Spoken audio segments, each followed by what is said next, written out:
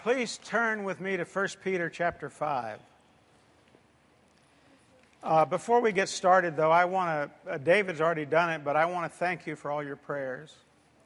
I had a lot of complications, but God has brought me through every one of them. My strength is coming back. I feel good, and hope my voice lasts this morning. Anyway, 1 Peter chapter 5. The scholars and men who study these things say that Peter wrote this letter about 63 A.D. or 64, which means that it was about 30-something years after Jesus went back to heaven. But, you know, there are other scholars who don't believe in the Word of God, and in 1947, a school of thought developed that declared it would have been impossible for an uneducated fisherman like Peter to employ complex sentence structure and sophisticated vocabulary found in this letter. Just one of thousands of attacks that unbelievers have made about the accuracy of the Bible over the years. So how did Peter acquire this wisdom and sophistication to write 1st and 2nd Peter? Now, those who heard Peter speak after Pentecost discovered the secret. In Luke records in Acts chapter 4 that after hearing Peter speak, the learned men of the day wondered how he was able to speak with such clarity and such authority. Now, when they saw the boldness of Peter and John and perceived that they were uneducated and untrained men, they marveled, and they realized that they had been with Jesus. Now, that's the secret of it all. It makes such a difference to have been with Jesus. Being with Jesus makes all the difference in the world. Think of the changes in your... If you're a Christian this morning, think of the changes that have been made in your life because you have been with Jesus. Imagine if suddenly every person in Northern California came to know Jesus Christ as Savior and Lord. What would the public schools be like? What would UCSC be like? What would it be like to drive on the freeway? Everything would dramatically change in every aspect of our lives. Everybody would love one another.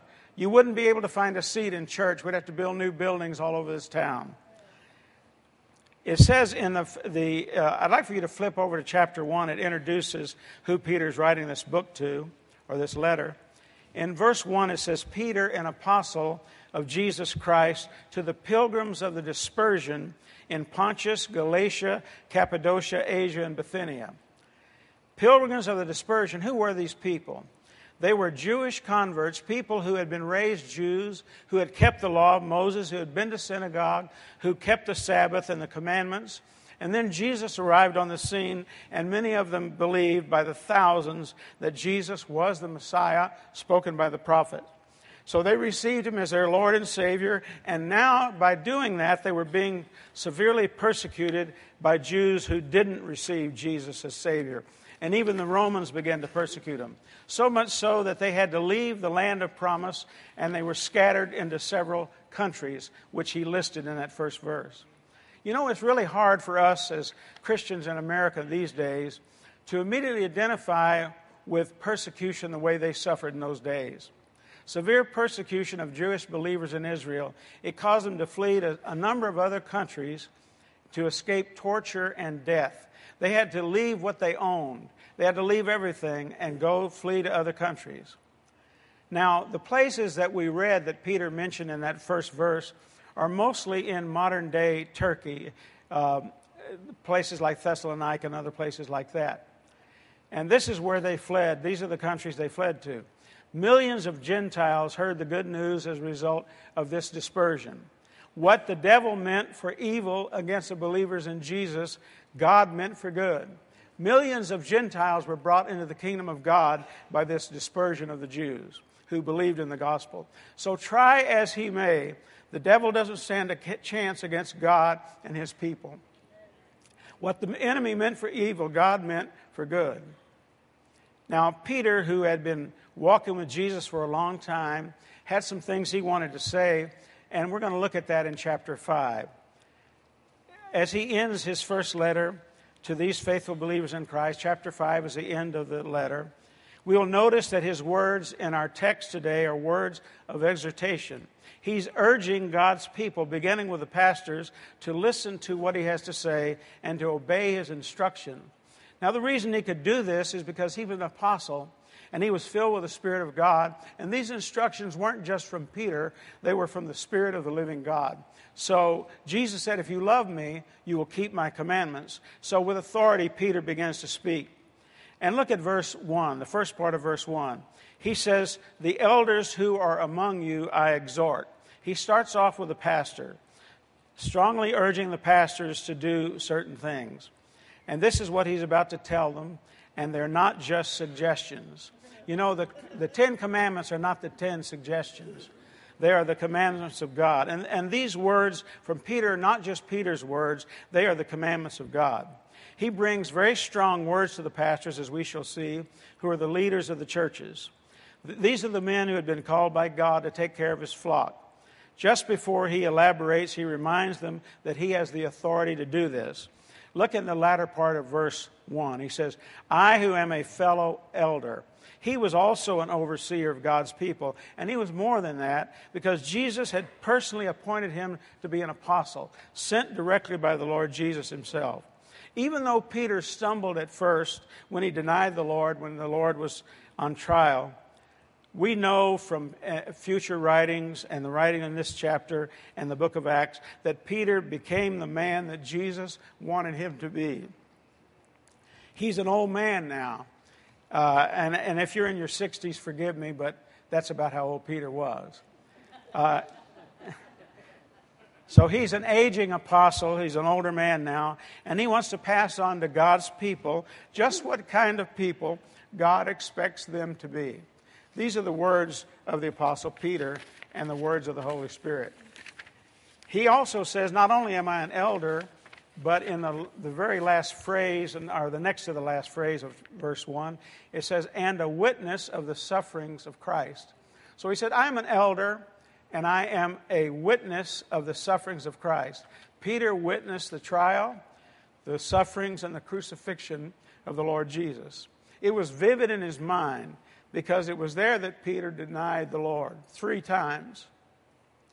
But after he did it, the Bible says he went out and wept bitterly. Let me ask you this question. Have you ever failed God? Have you ever done something wrong that God didn't want you to do? Take heart. You know, after the resurrection, Jesus said, I'm going to Galilee and I want you to meet me there. He said, go tell the disciples and Peter to meet me in Galilee. Can you imagine when Peter got that message? You mean Jesus included me? He said, and Peter? Yes, he did. Well, then Peter made his way to Galilee, and he went fishing. And Jesus called him to the shore, and he said, Peter, do you love me? And Peter said, Lord, you know that I love you. He said, feed my sheep. He said, Peter, do you love me? And Peter, by this time, was a little perturbed. He said, Lord, you know that I love you. He said, feed my lambs. Take care of the young ones. And then he said, Peter, do you love me? And Peter said, yes, Lord, I love you. He said, take care of my sheep. The Lord Jesus today is very interested in taking care of you, and he's interested in forgiving you if you have sinned.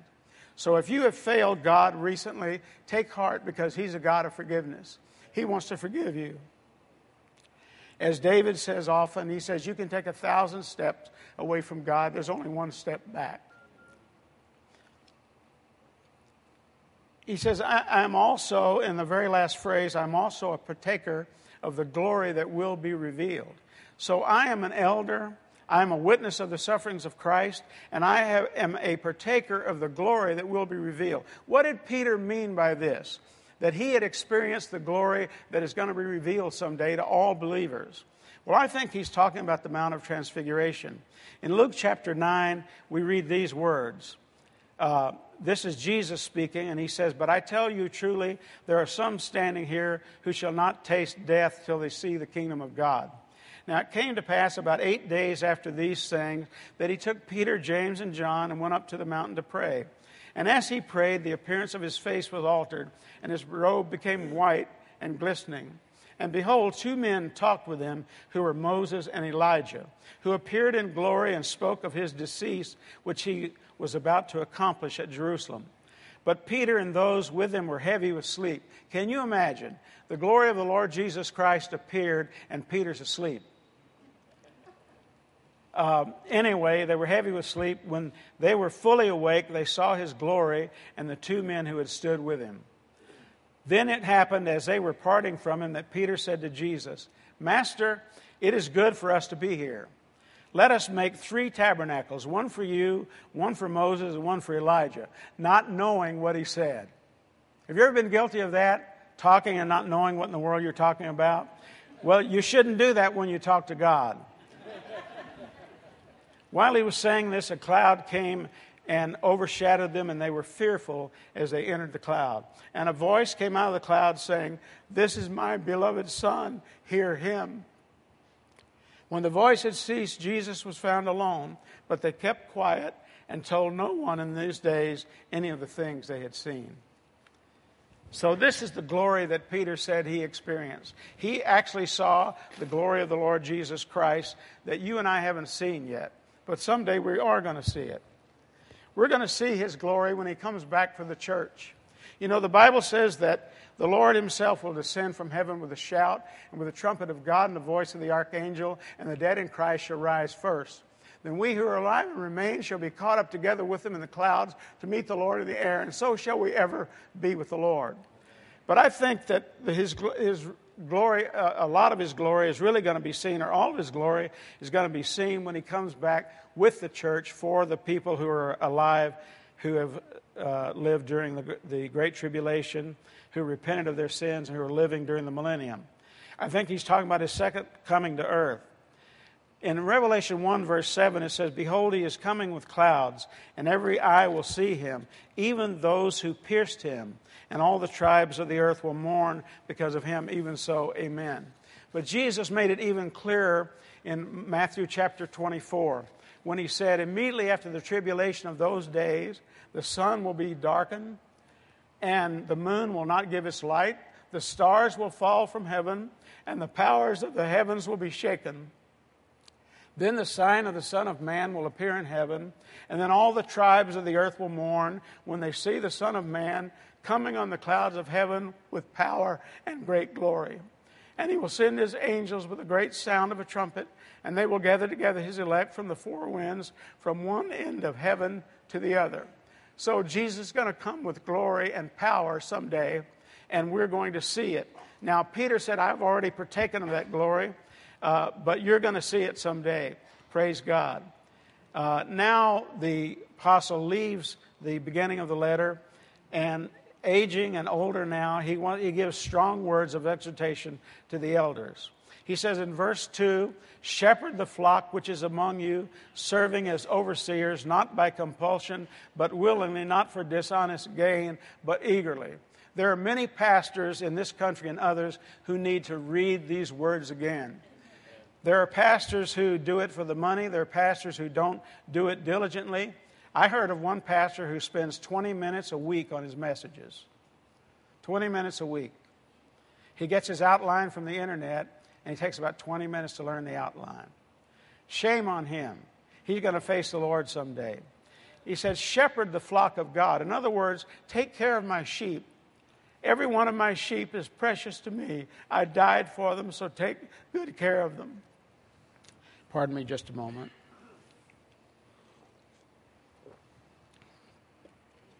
Let me ask you this. How much do you love your children? Do you love your children sometimes so much it hurts? When they were babies, did you go in and make sure they were alive and breathing? Now let me ask you this question. How much does God love you? You know, he proved his love in 1,000 ways, but greatest of all, he sent his only begotten Son and watched him be persecuted, on trial, beaten, whipped, pierced on the cross. You know, the most famous verse in the Bible is John 3:16. For God so loved the world that he gave his only begotten Son, that whosoever believeth in him should not perish but have everlasting life. And then the next verse is pretty good too. It says, for God sent not his Son into the world to condemn the world, but that the world through him might be saved. So, overseers, pastors, be responsible, be diligent. Don't be casual about this responsibility. The Lord Jesus certainly wasn't casual. So don't you be casual. He's saying, these are the people I died for. I want you to take good care of them. I believe when Peter said this, he remembered the words of Jesus that I've already repeated to you. Peter, do you love me? Take care of my sheep. And he's saying the same thing. Peter now is passing this on. What Jesus said to him, he's passing it on to the pastors. Feed my sheep. A good pastor will spend a great deal of time studying the Scriptures and praying so that he will be an effective teacher of the Bible.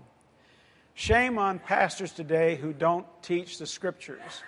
You can look in the paper any day of the week almost at Christian advertising, so-called Christian advertising, and they don't talk about teaching the Word of God. It's just some kind of friendly, nice thing. You'll be happy if you come to our church. But they don't teach the Scriptures.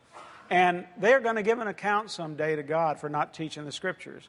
And Peter here is saying to the elders to be diligent about this. He said, for instance, Paul said to Timothy, very much in the same vein as Peter's saying to these elders, he said in 2 Timothy 2:15, be diligent to present yourself approved to God, a worker who does not need to be ashamed, rightly dividing the word of truth. So a pastor needs to be a workman, and his work is to study the Scriptures and to learn the Scriptures. The Scriptures are alive and powerful, sharper than any two-edged sword, piercing even to the dividing asunder of the soul and spirit and of the joints and the marrow, and is a discerner of the thoughts and intents of the heart. Thy word have I hid in my heart that I might not sin against thee. Your word is truth. If we learn the word, we will be strong in the Lord. Now, the pastor is to have command of the Scriptures, which will make him not only a good teacher, but a wise counselor. He will counsel people according to the Scriptures. He's not to be a psychological counselor. Pardon me if you're a psychologist. I don't mean to berate you, but the pastor is to look to the Scriptures to counsel people. The people need to hear God's word, what God has to say, not what man has to say. He also protects the flock from the flock's enemies. You know, the Lord said that after I leave, there will be wolves that will come among you. And so he's got to protect the flock from wolves who will come in. False teachers, in other words. And I think it's very similar to what David did with the sheep that he looked out after. David killed a lion and a bear so they wouldn't get the sheep. And there are wolves out there who want to lead you astray, and a good pastor is going to watch over the flock and make sure that the enemies of the gospel don't come in and are allowed to teach. And then he says in verse 3, and not being as lords over those entrusted to you. Don't act like God's people are your servants, in other words. Have you ever known a pastor who acted like God's people were his servants? He had his parking place, said, don't park in my parking place. His office looked like the Taj Mahal. And he thinks that somehow the people of God are his servants. I think the Lord is saying through Peter here, I've entrusted God's people to you. They're his sheep. They are my servants, not yours. All pastors need to be reminded of this, and they need to be reminded of what Jesus said, but he that is greatest among you shall be your servant. You want to be great in God's sight, become the servant of everybody. And then in verse 3 he says, be examples to the flock. Be a good example. Live a life that people will appreciate and that people will follow. You know, if you live a life of example, you don't need to say very much. People will just follow your example. You know, the Bible says that pastors are not to be in it for the money. How many of you know who in the world Chuck Smith is? Do you know Chuck Smith will not buy a new car? He buys used cars so he won't be a stumbling block to anybody. And if you see somebody on the parking lot picking up trash, it's Chuck. He's the servant of all. And that's the way it should be.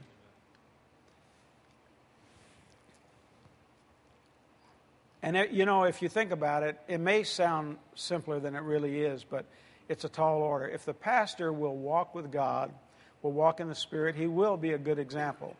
Just like Enoch. You know, the Bible says that Enoch walked with God, and he was not, for God took him.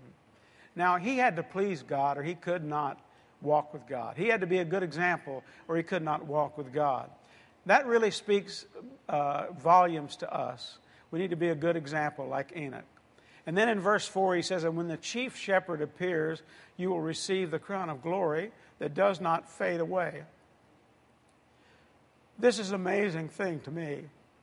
One day, the chief shepherd, who is the chief shepherd? The Lord Jesus.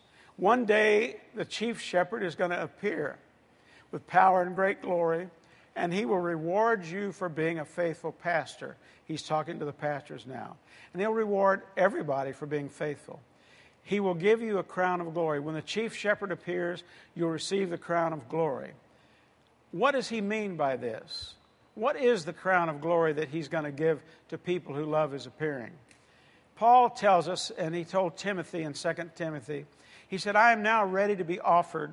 The time of my departure is at hand.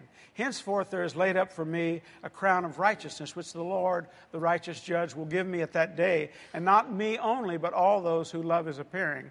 So if you love the Lord Jesus, and you love his when he appears, he's going to give you a crown of glory. It's a crown of righteousness, if you think about it. When Jesus comes back, he's going to give everyone who loves him a crown of righteousness. It will be abundantly clear on that day that we did not earn this crown. You didn't earn a crown of righteousness. It will be abundantly clear to all of us that we don't deserve this crown.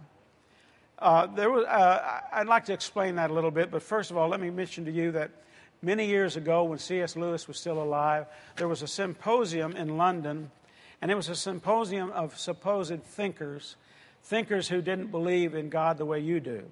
These were men of reputation, scholars. Some were Buddhists, some were Muslims, some believed in were Taoists, some were Jewish and hadn't received Christ. These thinkers came together to discuss one issue, and they discussed this issue at length. And the question they came to discuss is, what is unique about Christianity? What's different about Christianity? And they could not come up with the answer. Well, C.S. Lewis was invited, but he was caught in a traffic jam in London, so he got there quite a bit late. Well, he finally walked in. They said, Mr. Lewis, we're so glad you're here. We've been discussing what is unique about Christianity. That's easy, he said. What is unique about Christianity is the grace of God. Think about it. You didn't earn your way to heaven. You did not earn everlasting life, did you?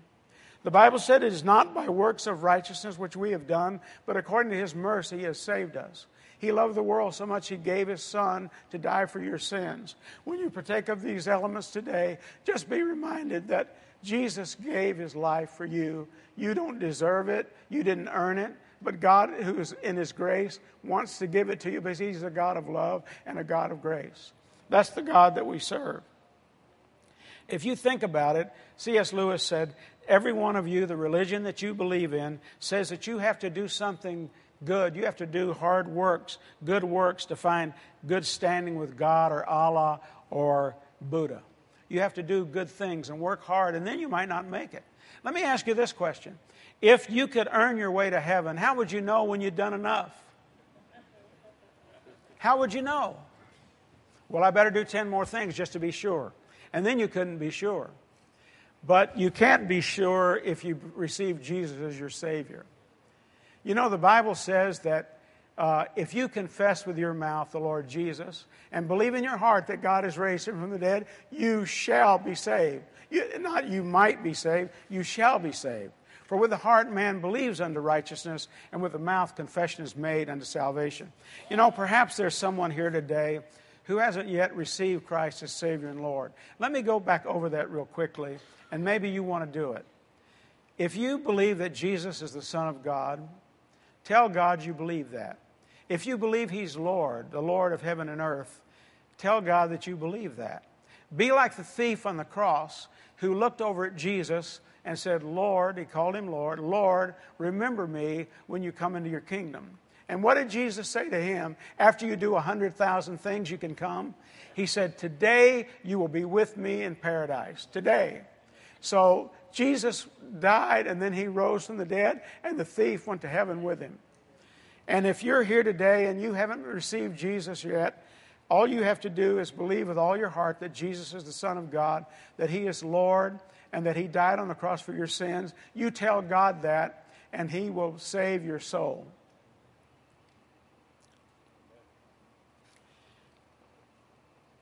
You know, the Bible says in Isaiah, all we like sheep have gone astray. We have turned every one to his own way, and the Lord has laid on him the iniquity of us all. We all went astray, and Jesus took our place. He died on the cross for our sins. What about Abraham? In Romans it says, what then shall we say about Abraham our father? What did he find according to the flesh? For if Abraham was justified by works, he has something to boast about, but not before God. What does the Scripture say? Abraham believed God, and it was accounted to him for righteousness. Now to him who works, the wages are not counted as grace, but as debt. But to him who does not work, but believes on him who justifies the ungodly, his faith is accounted for righteousness. Just as David describes the blessedness of the man, I'm reading from Romans chapter 4, by the way. And I've lost my place, excuse me. Just as David describes the blessed of the man, blessed is the man to whom the Lord will not impute sin. He also describes the blessedness of the man to whom God imputes righteousness apart from works. Blessed are those whose lawless deeds are forgiven, whose sins are covered. Blessed is the man to whom the Lord will not impute sin. Do you really appreciate your salvation the way you should? I hope this is a good reminder.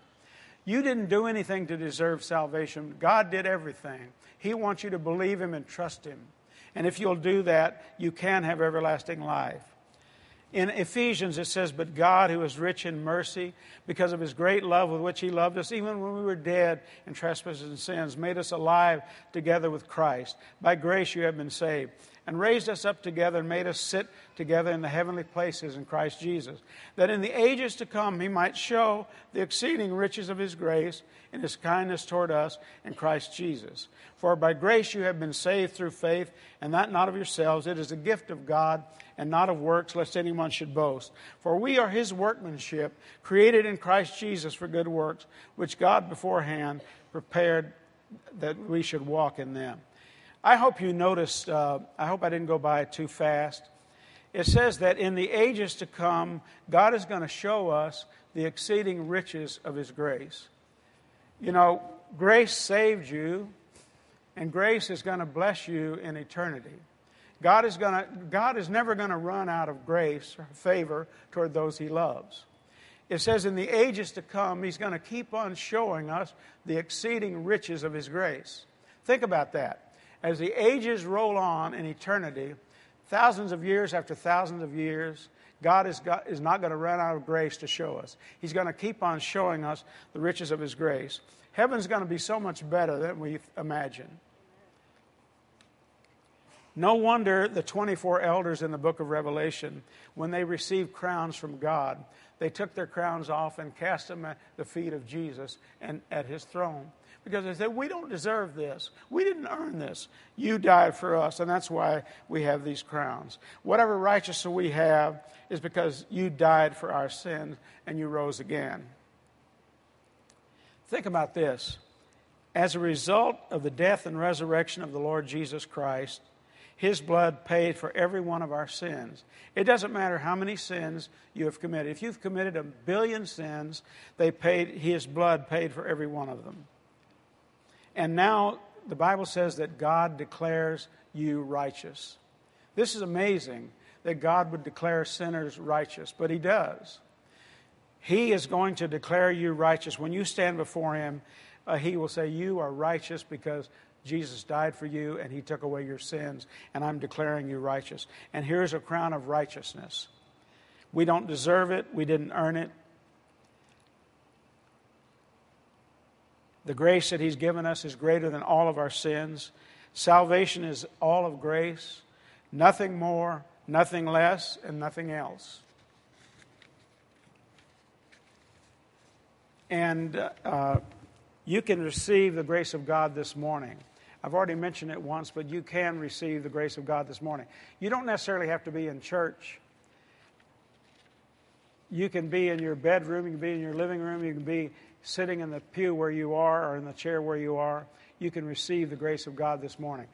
There's never a special time that you have to wait to be saved. God is ready at all times to bring you into His kingdom.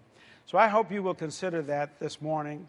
And I think probably after communion, David will give you a chance to receive the Lord Jesus Christ if you haven't. Let's pray together. Our Heavenly Father, we pray that you will help us to receive what you want us to remember. Open our eyes and our hearts to the truths of the Scriptures, and help us to be faithful in obeying you and loving you, and help us to be people who are humble and who love one another. In Jesus' name, amen. If you read the rest of the chapter, we won't take the time, but if you read the rest of the chapter, you'll find out that he exhorts everyone to humble themselves and to love one another. I'll tell you this last thing, and then I'll say amen. I've told you this before, about 6 months ago when I spoke, but maybe you need to be reminded.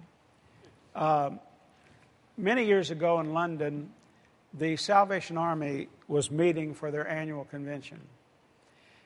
And by this time, William Booth, who was the head of that army and who was in very poor health and was actually dying, was at home. He could not attend. They were hoping he could attend the convention, but he couldn't do it. He was too weak.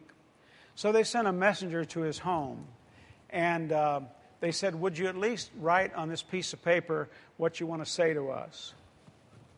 So he wrote on the piece of paper, and the messenger went back quickly to the large auditorium where thousands of Salvation Army people were meeting.